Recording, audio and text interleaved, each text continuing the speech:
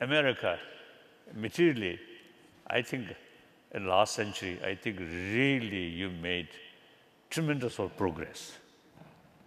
Now, as I mentioned earlier, some of these universities in this country, I often, you see, expressing those concerned people now new innovations, innovations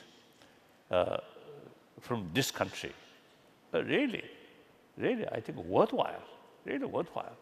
Not only just, you see, material thing, but some other sort of more civilized, sort of advanced sort of thinking, advanced education system.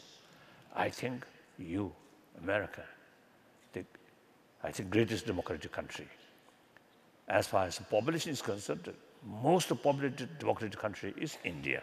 So India also, in spite of some sort of economy also now improving, and in spite of many difficulties, there are a number of people who really, you see, thinking seriously about this line.